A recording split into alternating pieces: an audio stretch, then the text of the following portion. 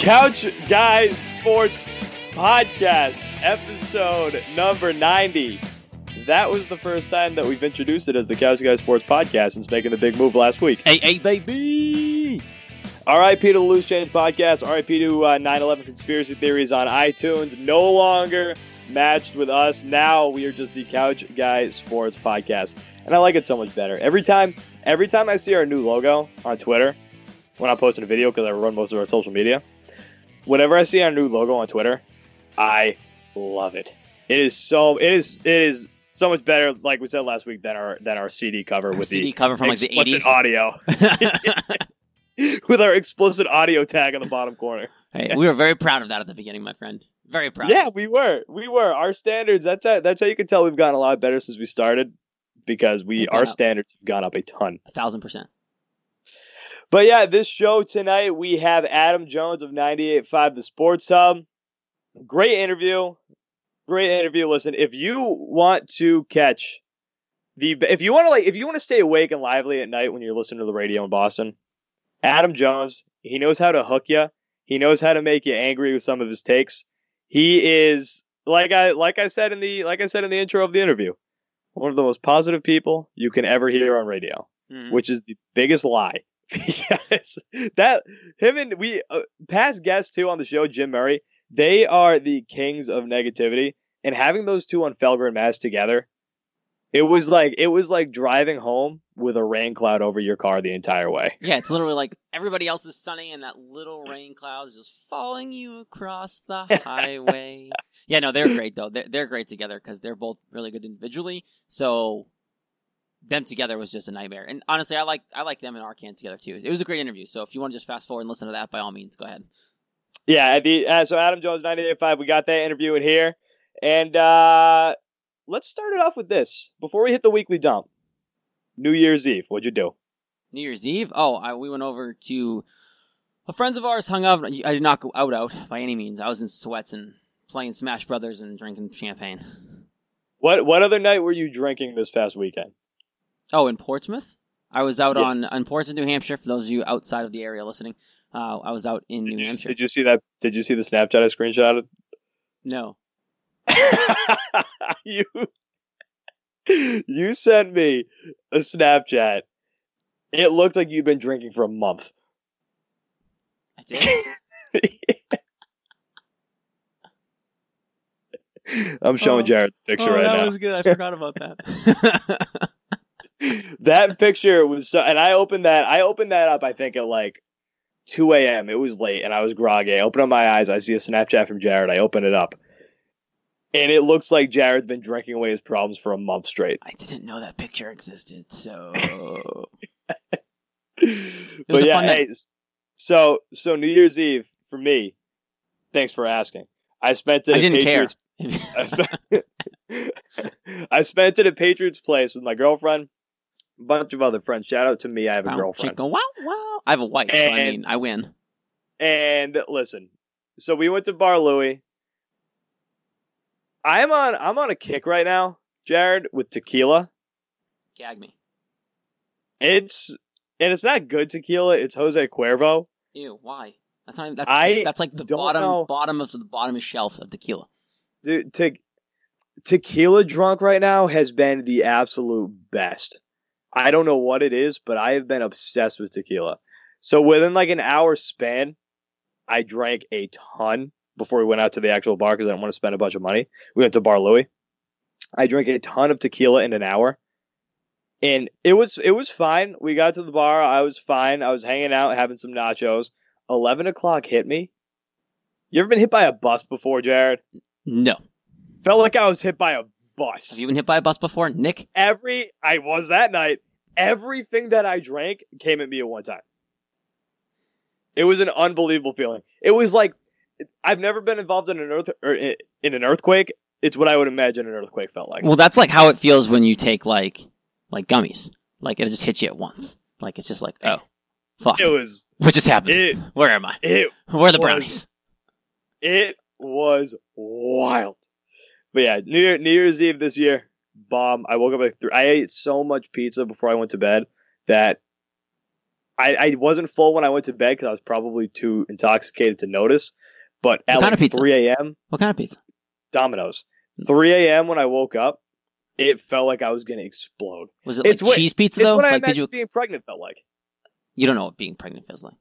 Oh, it's what I would imagine. Was it like a sausage pizza? Was it cheese? Were you bored? It was just cheese. Oh, it was cheese, but shout out to my friends for ordering the pizza because they also ordered a third pizza that we could eat when we got back when we were drunk, and we would inevitably want pizza. And did you? You did. Oh, yeah. Absolutely. All right, slide over. Weekly dump. Pew, pew, pew, pew, pew, pew, pew, pew, pew. Tell me, is it Bevo or Bevo? I'm not a college football guy. I think it's Bevo, but I really don't know. The Texas Longhorn mascot charged the UGA Bulldog before the Sugar Bowl, and Texas ended up taking the Bulldogs down 28-21. Josh McDaniels is set to interview with the Green Bay Packers, which we talk about with Adam Jones. The Cincinnati Bengals have also requested an interview with McDaniels. Mike McCarthy is set to interview with the New York Jets and Browns. Straight up, I think Mike McCarthy and Sam Darnold would be a perfect match. I think he would be a lot better with Sam Darnold than he would with like Baker Mayfield. I do too. I think Sam Darnold's the kind of guy that would mold well with Mike McCarthy. But if you're the Patriots, you almost want McCarthy to go to the Jets because that's all he'd be good for. Being on the Jets? Yeah. I think he would work well in New York. I think he would work well with Sam Darnold. I think Sam Darnold's the only thing that he has going for him. A young quarterback that he can mold, I think the Jets and Mike McCarthy would work well. They'd have to build the rest of the team around Sam Darnold because right now the team is a dumpster fire. Which they should be doing anyway. Regardless of your coach, Sam Darnold's your guy. No, exactly, which they should be doing anyway. But I think Mike McCarthy fits well with New York. Black Monday hit. 1 million coaches were fired. Todd Bowles, Vance Joseph, the Broncos. Hey. Marv Lewis is stepping down. Please. He got his ass canned. The Bengals are finally like, listen, we have to get rid of you. Adam Gase from the Dolphins, Steve Wilkes, Cardinals, which is the one I don't agree with. You gave the guy a rookie quarterback, a bum team, and then you fire the guy because they. I don't mind that because the quarterback didn't get any better, and the defense of a guy who's a defensive-minded coach sucked. Like they made the wrong decision. They had no talent. Okay, the Cardinals stuck. They shouldn't have been. Cardinals that bad. had no talent. They shouldn't have been that bad. I have no problem with that firing. They got to at least give the second season. Yeah, at least. I'd rather the Lions keep Patricia over that guy staying with the Cardinals. Like Tomlin deserves to lose his job more than he does. And lastly, Dirk Koetter, I think that's how you pronounce his name. The Bucs, the most irrelevant team in football, the Tampa Bay Buccaneers, their head coach. Antonio Brown drama is wild, reportedly very unhappy with the team, and also reportedly requested a trade per Jason La Canfora. Coach Mike Tomlin says they haven't received a formal trade request from Brown. He said that in Wednesday's press conference. The national championship is set between Alabama and Clemson once again. Alabama put up numbers on Oklahoma by a final score of 45-34, and Clemson massacred Notre Dame 30-3. And finally, Louis C.K. can't shut his mouth. Tells more stupid, bad jokes. Backfires on him. He's telling jokes about school shootings. What are you doing? Disgusting. What are you doing? And like Louis C.K., he's a comedian I loved before, but he's just making such dumb. There's got to be something wrong with him. There's got to be. Yeah, I don't know because that's just not something that I would have ever guessed he would cross the line there. And I love Louis C.K.'s content, but that's just not okay. He's always been a guy crossing the line, but not that far. Like there's certain things you stay away from. It's school shootings you absolutely stay away from. Oh, 1,000%. It's like not even a question. It shouldn't even come off the tip of your tongue. It shouldn't even almost be off the tip of your tongue. Shouldn't even think about it. Like no, you should. God, no. Like just a few things that you should never do. Joke about school shootings. White people dress in blackface. That's two things you should never do. Right there. But for some reason, we got these morons who think that it's okay to do these things. Mm-hmm. But it's not. All right, right here, we are going to roll into the Adam Jones interview, 98.5 The Sports Hub. Adam Jones, great guest, great conversation. We talked about the Patriots in the postseason, and we talked about the Celtics. My main question, why do the Celtics seem like they have absolutely no backbone? Once again, here is Adam Jones, 98.5 The Sports Hub. Welcome into the show. Actually, before I give his name, I want to give him a little introduction. Some people say that he is the happiest guy on Boston Sports Talk Radio. one of his biggest knocks on Boston Sports Talk Radio is that he is one of the most optimistic people there is, and sometimes you need negativity. He just doesn't bring the negativity to Boston Sports Radio. His name is Adam Jones of 98.5 The Sports Hub. Adam, what's up, man? Thanks for coming on. Of course. I like the intro. I'd say that's fairly accurate. Yeah, I mean, when I think about Adam Jones, I think of all the positivity, all of the optimism. It's you and Jim Murray both. You guys are the two optimists of the city. We really are. I'd say, usually we kind of pick each other up. Like, he'll say something positive, I'll say something a little more positive. We kind of just, we both kind of raise each other up a little bit. Yeah, you two filling in on Felger and Maz a couple weeks ago. That was nothing but pure positivity. It was a strong week. I would say it was a strong week. It was good. It was good to work with Jim. I don't get to work with Jim a lot, so that was a fun thing to do. Yeah, you guys. I mean, maybe it's because you both, if people don't actually listen to Sports Talk Radio, this is all just a lie. You and Jim together are almost like a perfect match, because I don't think that there's anybody else who can really match what you guys bring to the table when it comes to just what, I don't want to say hoping teams do poorly or players do poorly, but I think you get a little kick out of it. They thrive off it. Well, I appreciate that. That's nice. That's a nice compliment. I'll put that, like you get like a new book, a new novel. It's got like a book review on there. I'd put that right on any book about me. That'd be great. Absolutely. But yeah, thanks for coming on tonight. We've wanted to get you on for a while, so this is nice. I want to get your take on the Patriots going to the playoffs, because they're a confusing team to me. They're a very confusing team to me. So they finished the season 11-5. Something that you keep hearing when this team's brought up is that it's like people are trying to find a reason to be optimistic about these guys going to the playoffs. They're 11-5, the only team in the NFL that went undefeated at home. Now, if the playoffs were to end up somehow going through Gillette Stadium, if the Chiefs lose in the divisional round, do you think that undefeated at home record is going to affect anything at all through this postseason? Like, do you think that matters at all, or do you think that 8-0 record at home is just kind of obsolete?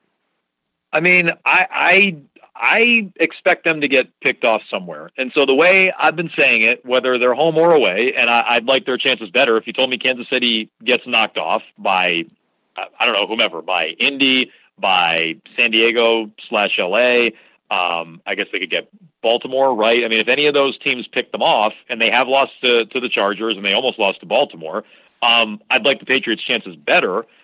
But the way I've been saying it is I can see the Patriots beating any team in the AFC. And I think a lot of people acknowledge that. They could beat the Chiefs on their best day. They have. They could beat the Chargers, the Ravens. They've beaten the Colts. They've beaten the Texans. So I think they could beat any of those teams, and they have beaten some of them. I don't think they can do it in succession. I don't think they're good enough to string together 2 to get out of the AFC or 3 wins to win the whole thing. I don't think they're good enough to do that. I don't think they've been consistent enough to do that. And I don't think it matters where the game is. I don't think it matters if it's in Foxborough, where, yeah, they're undefeated. They're 8-0. A lot of people will tell you that. Fewer will tell you that in 2009 they were also 8-0. And it didn't matter at all against the Ravens when Ray Rice ran for 80 yards and a touchdown to start the game off. And Joe Flacco couldn't even throw in that game. And the Patriots were getting blown out after Brady was getting strip sacked and turning it over. And, that team was 8-0 at home. But I think the more telling thing about that team is they were 2-6 on the road. And they weren't mentally tough, and they weren't very good. On top of it, teams that can win at home but not on the road tend to be not good. They tend to be mentally weak, and I think that's part of the issue for this Patriots team. So could they win a one-off against anyone? Sure. But I don't think they can string together wins to get all the way to a Super Bowl, never mind win it. Jones, talk about the Ravens for a second, because I think a lot of people are expecting the Colts to knock off the Texans just because of the way the Colts have been playing. So wait, so do a lot of people, because I actually think that, but I guess I didn't realize the commentary out there. I think if the Texans, not to jump in on what you were about to ask about Baltimore, but yeah. I think the Texans have no chance against New England, right? I think the other teams do. Yeah. But if the Colts beat Houston, I guess my roundabout thing is what I was going to say, and I give the Colts a good chance to beat Houston, then they're going to be getting the Chargers or Baltimore, who you were about to ask about. Yeah, and I mean, honestly, I think the Texans have no shot, and that's who Patriots fans better root for. Because if they somehow beat the Colts, then you're going to go to the AFC game, 100%. Yes. But So I think that too, yeah. Yeah, and for the Ravens side of things, like, do you actually believe in that team? Like, a lot of people are scared of the Ravens, I think, because of the history, but Flacco's not playing. It's a rookie quarterback who would have to come into legit Gillette Stadium and beat Tom Brady and the Patriots, and I understand that's some nostalgia and the question about the history of the Patriots, but, like, do you think that rookie quarterback can come in here and beat the Patriots on the road? Okay, so I think Baltimore has a real chance because I think both Baltimore and the Chargers play defense. And the thing I was most impressed with the Chargers beating Kansas City was not Phillip Rivers and the comeback or the 2-point conversion or any of that stuff. It was that the Chargers were playing. The Chargers made the Chiefs work that whole game. Even on their first 2 drives when the Chiefs were moving it down the field, the Chargers made them work. So I think they can really play defense. I don't love Phillip Rivers. I don't trust him. And I think a lot more people acknowledge that Baltimore plays defense. You know, they're one of the top rated defenses in the NFL, the top, depending on which metrics you follow. So I think if you play defense, you're going to have a chance against this Patriots team. And I think because the Patriots aren't good on defense, and I think when they have good defensive games, they play off the offense a little bit, right? The offense plays keep away. The offense gets in front and lets them pin their ears back a little bit, like we saw last weekend against the Jets, lets them play aggressively, makes the other team one-dimensional. I think because the Patriots aren't very good defensively, if you can limit the offense, which I think both the Chargers and Ravens can do, then I think anyone can score points against the Patriots, whether it's Lamar Jackson in that offense, and we've seen quarterbacks run wild on the pass, including Trubisky. They did a good job against Josh Allen a couple of weeks ago, so maybe they've tightened things up, but I've seen quarterbacks run on them. Who do you think actually has a better chance at showing up? Because the defense and the offense all season long has just been so inconsistent. It's one of them shows up one week, the other one doesn't show up. Who do you think has a better chance, and who do you think needs to show up more so in the postseason, the defense or the offense? Because like I said, they have been so inconsistent. It's so tough to tell who's actually going to be showing up to play. Yeah, my answer to both of those would be offense. I think the offense is more likely to show up, and I think the offense is the one that needs to show up. Now it doesn't mean they will. I mean, I don't think it's a guarantee they show up or anything, but I think they're more likely to show up because even with the way Brady's played this year, and he to me looks 41. I mean, he certainly doesn't have the same weapons that he's had in past years, but I think the weapons are pretty good. I don't give him any more leeway with the injury excuse, especially after the Jets game last weekend. So. Yep. I think even with acknowledging all those things, Brady can still show up and put 24 to 28 points on the board. I don't feel great about the defense limiting anyone. I really don't. So I think the more likely to show up is the offense, and I think the team that needs to show up is the offense. I think that's how you win in 2018, or I guess now 2019, in the NFL. I mean, look at the league. Points have exploded. Quarterback play is up. Yards are up. Big plays are up. I think to win in today's NFL, the offense needs to show up. So that would be my answer to both. So if you need the offense to show up, how big of a loss is Josh Gordon to this offense? Because no one really believes that this offense is fixed based off what they did the last couple weeks against the Bills and the Jets. But what does Josh Gordon's loss mean to the flow of the offense and being able to outscore, say, the Chiefs or the Saints in a possible Super Bowl, whatever it may be? I think it's significant. And I think Gordon getting suspended was, on the one hand, predictable, but I still would have done that deal if I were the Patriots. It didn't work out, but I 100% would have done that deal. I think he was, worth the risk. I just would acknowledge that there was a sizable amount of risk in that deal, and it came back to bite the Patriots. And I think it's not just losing Gordon. I think that had an impact on their locker room as well, and we'll see if that's an issue in the postseason. But yeah, I think losing Gordon is significant for the offense because it's one more guy that defenses don't have to worry about, or one less guy to worry about, maybe would be the better way to phrase it. Like, you already don't have to worry as much about Gronk. Edelman is kind of the guy now. If you can take away Julian Edelman, which is easier said than done, but he's not exactly the same guy from 2 or 3 years ago either. If you can take away Edelman, who else is going to beat you on offense? I mean, Sony Michel has had his games. Gronk has had his games. Who else? So I just think when it was Josh Gordon out there, it was another person that, even if you didn't have to game plan to take him away, it was another threat. And the fact that they don't have that now, I think makes the offense maybe not more one-dimensional, but just easier to control, easier to kind of maintain and keep down. You brought up Brady's potential rumored injury. Do you not buy that there's any injury in that knee? Because we've seen it all year. I mean, he quote unquote fell to the ground, was fixing his, he says, knee brace. Do you not think there's any injury going on there? And do you think that's just kind of a sad excuse for? I don't think there's an injury. I don't think there's an injury, and now maybe we're parsing words, but I think there's probably something going on in his knee. Sure. I mean, he probably doesn't feel 100%, but he's not on the injury report. And I'd like to think that a player as high profile as Tom Brady and a team like the Patriots, who are under the watchful eye of the NFL for doing anything out of line, I don't think they're going to screw around with the injury report with that player. I don't think. So he's not even on the injury report. One, he has been in past weeks. He's not now. So that's the number one thing. And two, guys play with dings and dents all the time. Guys are hurt all the time and play through it. Nick Foles, yeah, exactly. Nick Foles right now might have broken ribs, and he's going to play through it. Phillip Rivers played on a torn ACL in the AFC title game. Brady's played with broken ribs. Brady's played with separated shoulders. So, I don't give Brady the excuse, I guess is what I would say. Is he 100%? Probably not. Is he feeling great every day when he wakes up or every time he takes the field? Probably not. But he's not injured. I mean, I think it's clear he's not injured. He was moving very well against the Jets. And I think to kind of play this game where when he doesn't play well, he's hurt, but when he plays well, you don't worry about it.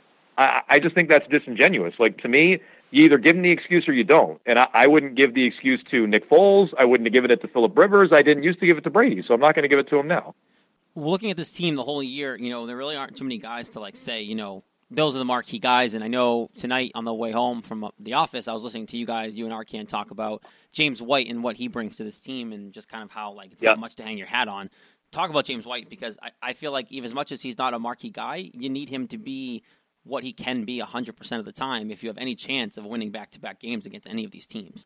Well, sure. I agree with that. What I was talking about on the radio is that if James White is one of your building blocks going forward in future years, that tells you a lot about your roster, right? If it's a passing back, that tells you a lot about where you're at. But for this year's team and a playoff run this year, 100%. Yeah, he's a huge player for this team. And one thing that I did like from the Jets game, there wasn't a ton, but one thing I did like from the Jets game that I thought you could actually take away from it was his involvement and that they got him back involved. There have been rumors that he wasn't 100%. There had been some speculation that defenses have started to take him away. And against the Jets, who, look, we're totally checked out, and we're a bad team on top of it. They're getting a top 5 draft pick. They fired their coach that night. They had guys kind of similar to Antonio Brown, not showing up to meetings. Tremaine Johnson, who was a healthy scratch for that game. So I don't know if the Jets are the greatest gauge in the world, but I was encouraged that James White showed up for that game, and I'd agree. He's a big player for them in the postseason. I think teams like Baltimore and teams like San Diego are more equipped to take him away. I'm not sure Houston can. In fact, the Patriots have given Houston fits with running backs out of the backfield over the last couple of years when they played them.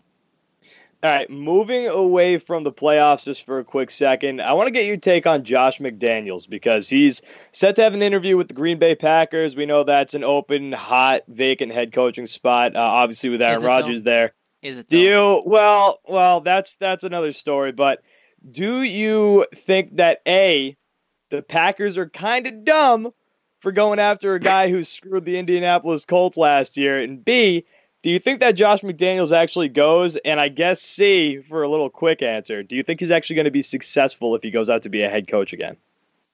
Okay, so the answer to the last one is definitely no. The answer to I'll lump in the first two into one. I wouldn't go near any Bill Belichick assistants. I wouldn't go for anyone from the Bill Belichick coaching tree. I don't understand why people keep doing it. No success. I wouldn't go after McDaniels. I wouldn't go after Flores. I would, and it has nothing to do with the Indianapolis thing, though. If you want to add on top of it, fine, go for it. He did spurn the Colts, and he did, really screw over guys like Matt Eberflus, the defensive coordinator there, who got stuck in a contract and working for a coach that he wasn't sure who it was going to be, and it ended up working out. But yeah, I mean, I'm not saying to take that completely off the table, and if I were hiring him, it'd be a consideration. I'd cross everyone who works for Belichick right off my list. Who's gone on to be successful? And my guess is the answer would be Bill O'Brien. He's 4 games over 500, and he's won 1 playoff game in 4 years. His team just won double-digit games for the first time this year. And they needed a 9-game winning streak to do it, which, if you go back and look at some of the games, including against Indianapolis earlier this year, when they went for it for a dumb 4th down, that 9-game winning streak is kind of fluky. So if you want to say O'Brien, I'd say fine. I'd say he's an okay coach. He's not great. He's nothing special. He's won one playoff game in 4 years, and that came against Oakland's third-string quarterback at home 3 years ago. So if you want to say him, fine. Maybe Bill O'Brien. Maybe I'd give you O'Brien. Everyone else has been a disaster, including the guy who just got hired last year, Matt Patricia. So I would go near none of these assistants, no one from the Bill Belichick coaching tree, and that's before you factor in the McDaniels thing in Indianapolis last year. Jones, can you even answer why then Brian Flores is getting any attention? Because he's getting multiple interview requests. Technically didn't even get the defensive coordinator title. Everyone just kind of gave it to him outside of the Patriots organization. Why is he getting more interviews, I guess, than Josh McDaniels really is? That makes no sense. Because what does he do? Well, so I wouldn't hire him either. He's done nothing. He hasn't even been a defensive coordinator in title, though he's the play caller on defense this year, if that means anything. He got an interview last year with Arizona. He was supposedly under legit consideration in Arizona, though, given their decision-making and already blowing out Steve Wilkes after 1 year, I don't know if that means much.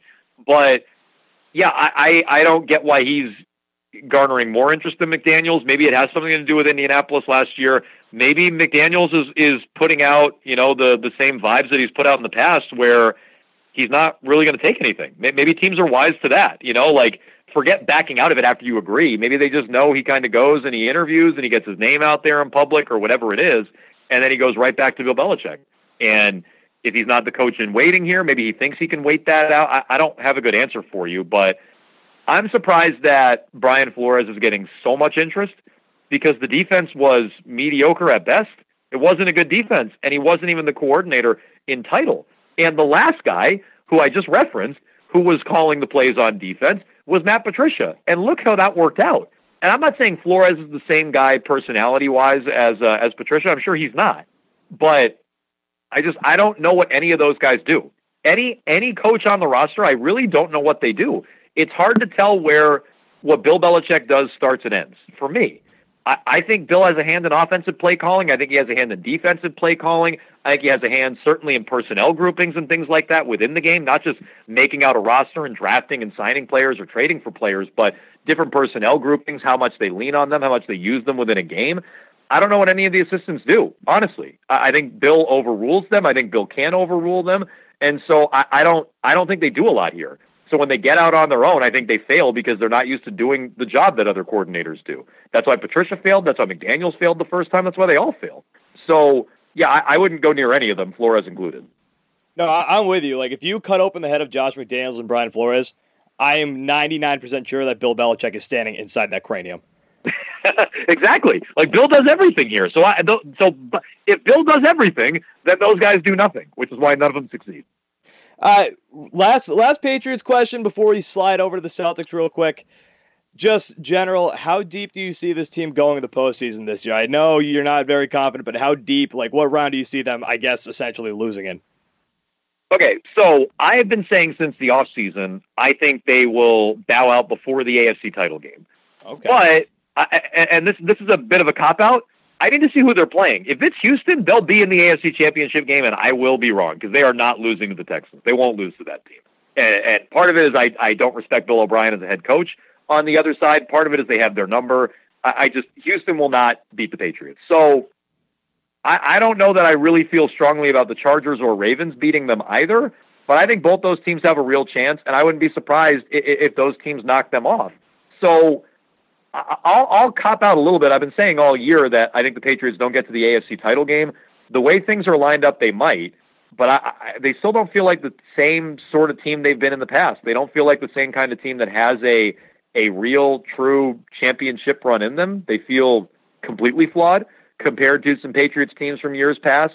I don't think they can get to a Super Bowl. And, gun to head down, if you're asking me where they get to on any of the final prediction, I guess I'd say AFC title game, but I don't feel great about their chances getting past Baltimore or the Chargers if they get them. The problem is the most likely team they get, they will roll, they will dominate, and that's Houston. Adam Jones, what sucks? This is what it feels like to be a real NFL fan, to not know what your team can do in the playoffs. Say it again? This is what it feels like to be a real NFL fan. Oh, yeah, totally. This is like, this is like me growing up. I don't know how old you guys are, but in like 24. the Bledsoe, Pete Carroll days, it's like that's what it was like. You're like, maybe they can do it. They probably won't do it, but maybe they could. We're getting, if we're not quite back there yet, we're getting there for sure. I'm 24. I was 8 years old when they won the first Super Bowl. This is literally all I know. Mm-hmm. Yeah, that's all you know. That's all you know. I mean, for the most part, it's all I know. I don't want to make it sound like I'm some, old wise sage on this, but I remember it a little bit before that era. All right, so speaking of teams that we have no idea what they're ever going to do, I want to get your take on the Celtics as of right now. State of the Union on the Celtics. My biggest problem with them, and I want to see what you have to say about this, this team just has no backbone. I have never seen a team, especially over the past 5 years when they've been rebuilding, this team was built off of grit. What happened to this team's backbone? Because it seems like they have none. They should have won 0-3 on this recent road trip if it wasn't for coming back down 19 points against Memphis. What is wrong with this Boston Celtics team as we transition over to the Celtics? Yeah, and if it wasn't for Kyrie making a ridiculous shot at the end of regulation against Philly, they should have lost 4 straight. So, I agree with you. They are not resilient. They are not a gritty team. They don't have backbone. What happened? They got rid of players with chips on their shoulder. Kyrie Irving's the first pick in the draft. Jason Tatum's the 3rd pick in the draft. Jaylen Brown, 3rd pick in the draft. Al Horford, 3rd pick in the draft. Who am I missing? Gordon Hayward, 1st-round pick. Marcus Smart, 6th pick in the draft. Marcus Morris, 1st-round pick. They have a bunch of, relatively pampered guys who came in with big pedigrees. I think Morris was a McDonald's All-American. Smart might have been a McDonald's All-American. So, we're talking about guys who were good in high school, highly coveted recruits, went to college, high picks in the draft. That's what we're talking about. We're not talking about Isaiah Thomas, 60th pick in the draft. We're not talking about, Jay Crowder, 2nd-round pick. We're not talking about, Avery Bradley, I guess, was a relatively high pick. We're not talking about those kind of players. We're talking about guys who came in, McDonald's All-American, big pedigree. Everything has, if not been handed to them, it's just been comfortable for a long time, where they can show up, they're the most talented guys in the room, and it comes easy to them. And for Kyrie, that's still the case. For a lot of these other guys, they have to fall in line behind Kyrie, and that's not easy to do. It was easy when Kyrie was hurt last year. Jaylen Brown and Jason Tatum could share the load, right? When those guys, and Al Horford, by the way, kind of has that personality, almost to a fault at certain times, but it works in this way where Al Horford's okay deferring. Al Horford deferred at Florida. Al Horford deferred when he was in Atlanta. He defers here. So his personality actually fits in well in this kind of scenario. Tatum and Brown, I'd imagine, deep down in places they don't want to talk about at parties, if you ask them, what do they care about more? I'm sure they care about winning a championship, but what do they care about more? They care about establishing themselves. They care about being all-stars. They care about, being yeah, exactly. They want to establish themselves as they belong as a top-flight player in the league. Kyrie's already done that, and Kyrie's already won a title. Oh, by the way, so his goals may be different. He may want to be a movie star. He may want to make albums. I don't really know what's going through Kyrie's head. I don't think anyone does. Terry Rozier, same thing. What's your motivation, Terry Rozier? Wants to get paid, wants to move Pumas. Marcus Morris is a free agent. So, I think that's a big issue with this team. Gordon Hayward's trying to prove himself, and he's not, by the way, that he can come back from that injury and reestablish himself. I don't know that there's many guys on this team willing to sacrifice for the good of the team. Maybe now that he's been paid, Marcus Smart, I think Al Horford certainly is one of those guys. By and large, there's a lot of guys out for themselves, and this team is playing like it right now. You mentioned this team, obviously, being selfish. It really is what the word is to describe them all. But Gordon Hayward's getting a lot of time and not doing anything with it. How much of that is affecting these guys' mentalities of why the hell is this guy playing when he can't get a shot in and I'm the one who can produce, and Gordon Hayward's still getting a majority of the minutes and finishing games? Well, so that last part is big to me. I was just about to say, I think it's big that he was moved to the bench, and I was not really in favor of them doing it when they did it. I think now that it's happened, and Hayward, look at his night the other night, no points and no free throw attempts. Everyone's mentioning no points. He couldn't get to the line because he's basically turned into a jump shooter now. Mm-hmm. He is a jump shooter, and that to me is just, that's not why you brought in Gordon Hayward. That's not what you brought him in to be. You brought him in to be a guy who could put it on the floor and create some offense, and he's not that. He's not that. So the fact that he's closing games and he doesn't deserve to, maybe that has guys bristling. Jaylen has sat down the stretch in a lot of games. Same thing with Jason Tatum. He sat down the stretch in some of these games. So maybe that bothers people. Maybe it bothers guys like Rozier. I don't know. I'd imagine moving Hayward to the bench softened that blow a little bit. I would hope it did. But yeah, I think he's a problem on this team, if not because other guys are kind of chafing at the minutes he's getting. He's giving you nothing. He's giving you nothing when he's out there. He's a shell of himself, and I think it's mental. I, at this point, don't think it's physical, and I think it's time to stop making excuses. Paul George, by this point, was putting up monster numbers. Coming back from the same injury. His was brutal. His was gruesome. Yeah. And he came back, and by his second month back, I think the month of November, he was averaging 30 points a game that year. That's nothing like Gordon Hayward. So I don't know if it's a problem in the locker room. I'm not in there. I wouldn't be surprised if it is. I'm just telling you I don't know. I think the bigger issue is you're getting nothing or next to nothing out of him on the floor, save for one game earlier this year in Minnesota. All right, last question, and then we'll let you go. This is what we have to ask every guest because it's a hot battle between me and Jared. Would you give up? I know about the Derrick Rose rule. Would you give up Jason Tatum for Anthony Davis? Yes. Yes, I would. Absolutely. I knew that was his answer. When I try to, I mean, look, Anthony Davis is a special player, and maybe Jason Tatum's a special talent. I like him a lot. I'd try like hell to make any other deal without involving Jason Tatum. But assuming I exhausted every other avenue, Jaylen Brown, whose trade value is in the toilet right now, Rozier, Picks, Smart, whatever else. And again, I understand it's a hypothetical because, like you said, you can't even do it right now with Kyrie Irving. But maybe in the offseason you could. If I exhausted every other avenue, and New Orleans kept saying, no, and then we get to the offseason and it's, okay, fine, Jason Tatum's on the table. If you put Jason Tatum on the table, you get Anthony Davis. If that's the answer, then yeah, I do it. To get a player like Davis, I think you have to do that. And as much as Danny Ainge likes Jason Tatum, as much as he likes, I'm sure, some of the other players on this roster, I think he knows that Anthony Davis is on another plane. And Anthony Davis specifically would be a matchup nightmare for a team like Golden State, although they have their own issues right now. So, yeah, I would do it. And I think Danny Ainge would do it if push really came to shove. Oh, yeah. If that's the thing. If anybody in the NBA would do it, it's Danny Ainge. And Anthony Davis is such a freak. Let me turn around the question on you guys, and sorry to cut you off there. Would you do Brown and Tatum? I guess if you wouldn't even do Tatum, then you wouldn't do both. But would you put both in a deal? No, absolutely not. Listen, when I am making hypothetical trades for teams that I have no involvement in, absolutely, yep. I'm giving up. I'm giving up the house. Okay. So you're really, because I'm with Jared on that. I would not give up both in a deal, but I would give up one or the other, and if that means Tatum in a deal to get Davis, I would. Anthony Davis is such a freak to me. He's somebody that you almost just, if you can get him, to me, if you can get him, it's almost as much as you can possibly go without looking like an idiot. And I don't know if adding Jaylen Brown in that package makes you look like an idiot, especially with how he's been playing this year. Yeah, I mean, look, the value's down. I said earlier, his value's in the toilet, but I wouldn't give up both. And you know me, I did not love Jaylen Brown coming out of the draft. I hated that pick. I was there with everyone at TD Garden, booing Wick right to his face. But he proved last year he's certainly a better player than he's playing right now. Aside from the San Antonio game the other night, he's had an awful year. But that doesn't mean that I'm just throwing him into a deal. Yeah. I mean, Anthony, I just love the guy, and he does it all with one unibrow. That's my favorite joke to make, but he does it with all of the unibrow. All right, Adam Jones, 98.5 The Sports Hub. Catch him weeknights, 6 p.m. to 11 p.m. and follow him on Twitter at Adam Jones 98.5. Adam, thanks for coming on tonight, man. We hope we can get you back soon. Yeah, of course, no problem, guys. I enjoyed it. All right, thanks, man. We'll talk to you. Once again, Adam Jones, 98.5 The Sports Hub, weeknights, 6 p.m. to 11 p.m. and follow him on Twitter at Adam Jones 98.5.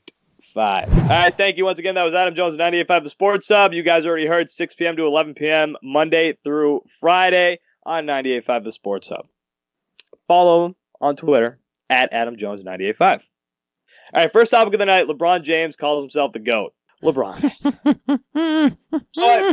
Hold on. Before we actually get into it, here's what he actually said.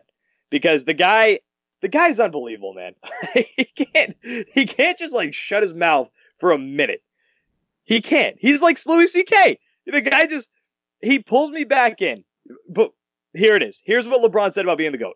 I was super, super ecstatic to win one for Cleveland because of the 52-year drought.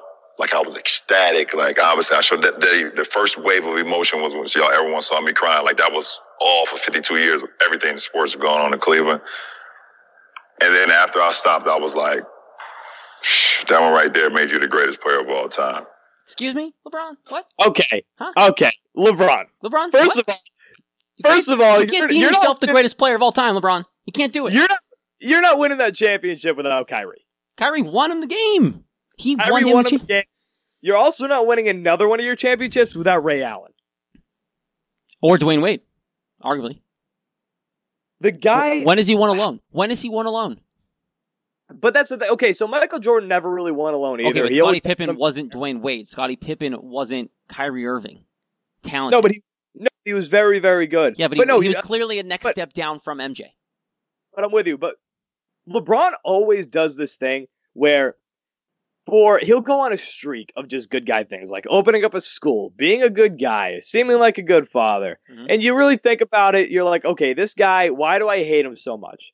Because he mic'd himself up to go talk to his kid. Because he mic'd himself up to go talk to his kid.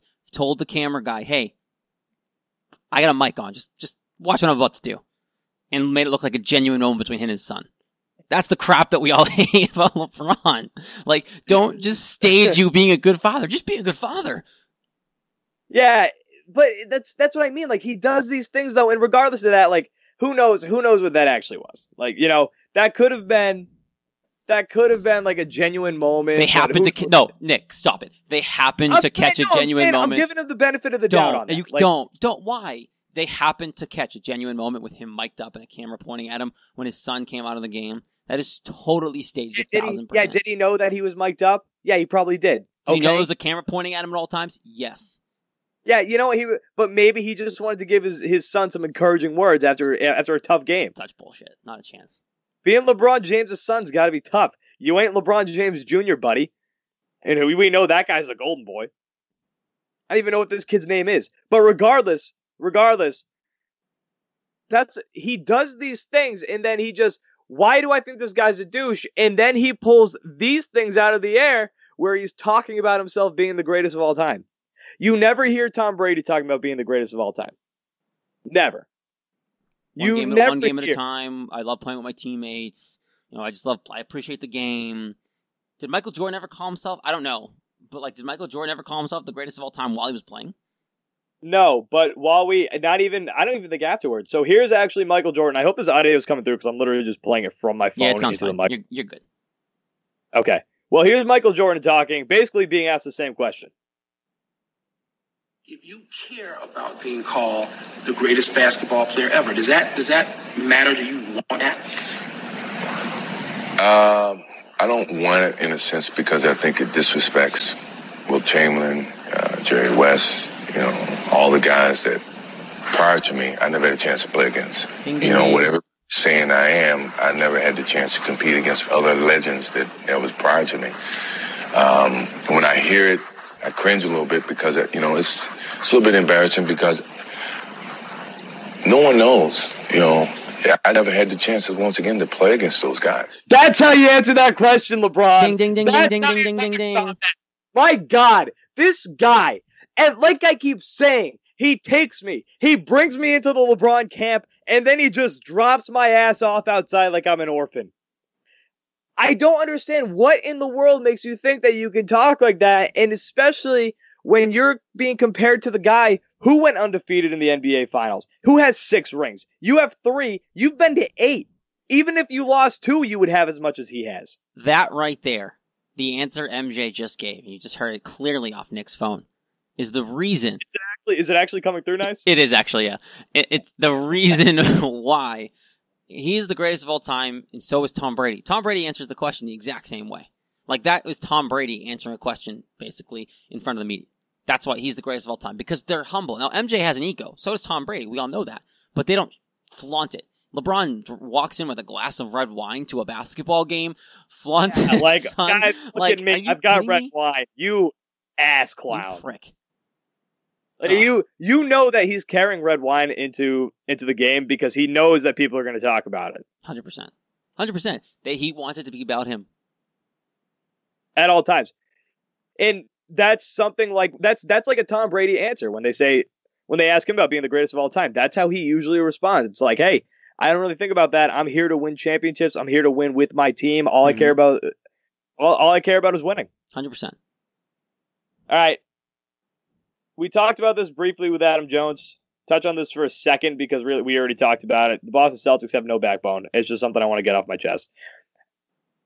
Jones highlighted it perfectly. This is a team filled with first-round draft picks who have been good their entire lives. They don't have a chip on their shoulder, which is where the grit's all gone. They've got nobody had more to prove than Isaiah Thomas, and that showed every single night. This team plays so soft. This team plays like they have no balls. They have nobody to battle underneath the rim. What are the Celtics going to have to do, Jared, if they're going to win? Make a trade. I'm surprised they haven't yet. Like, they will not win with this group. And it's now 2019.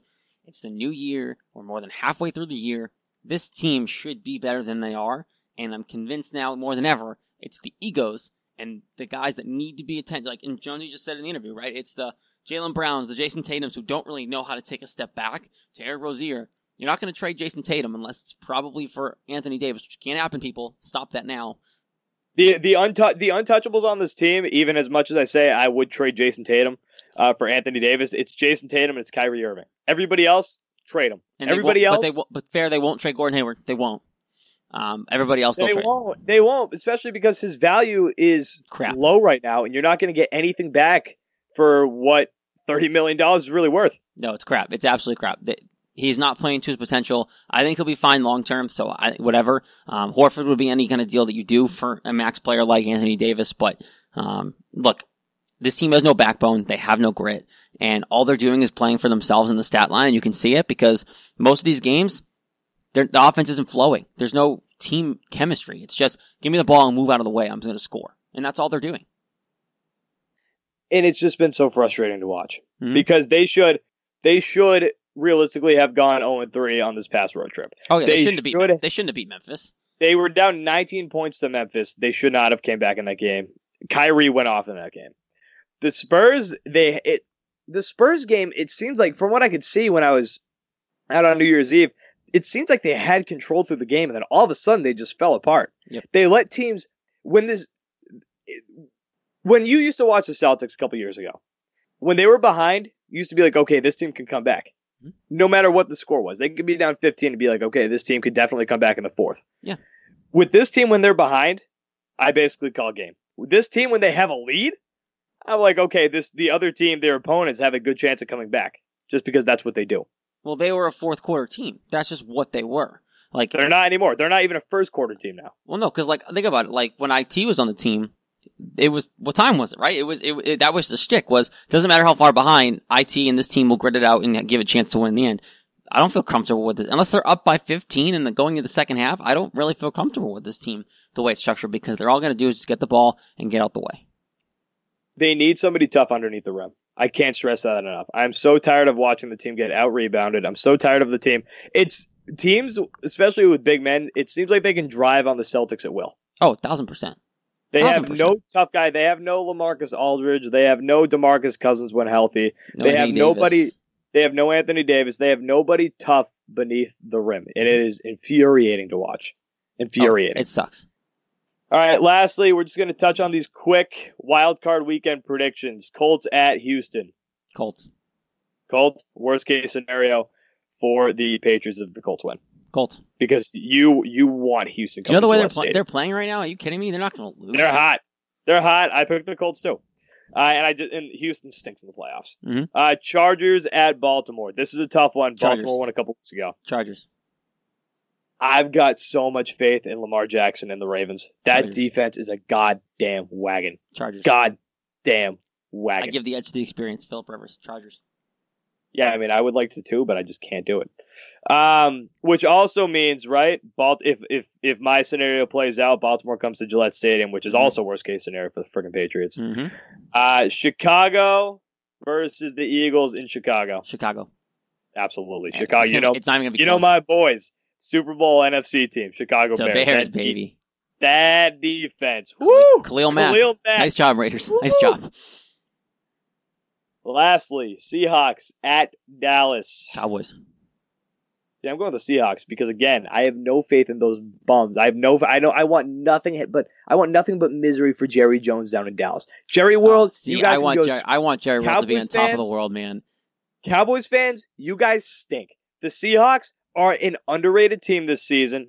They're a second half team by far. They've battled their way to get in the postseason. I don't think that train stops. I think the Seahawks win. I will give massive credit to how fast Pete Carroll and the Seahawks org has turned around like this team, right? Defensively, they're pretty good, and they have one person from the Legion to boom, right? And then you're basically a running team now. I think Russell Wilson has like the least amount of pass attempts in the league as a quarterback, and so it's like they flipped the offense. I don't believe in them in this game because I think Dallas has also hit a stride second half of the year, and I take Zeke Elliott all day. Game changer.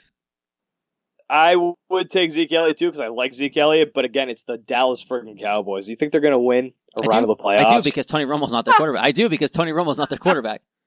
Yeah, they're a bunch of bums though. This team stunk at the beginning of the season. I'm all Seahawks on this game. So did the Seahawks. Hold on, no. Yeah, so did the Seahawks. The Seahawks are a second half team. They always have been.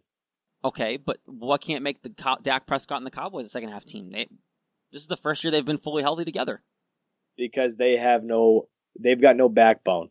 Just like the Celtics, they've got no backbone. Hold on, pause. They're why don't the Cowboys have a backbone? Pants. Why? They're both young players. When have they proved that they have? When have they proved they haven't? When they sucked at the beginning of the season. When have the Seahawks proved that they did this year? What has proved that the Seahawks team has backbone?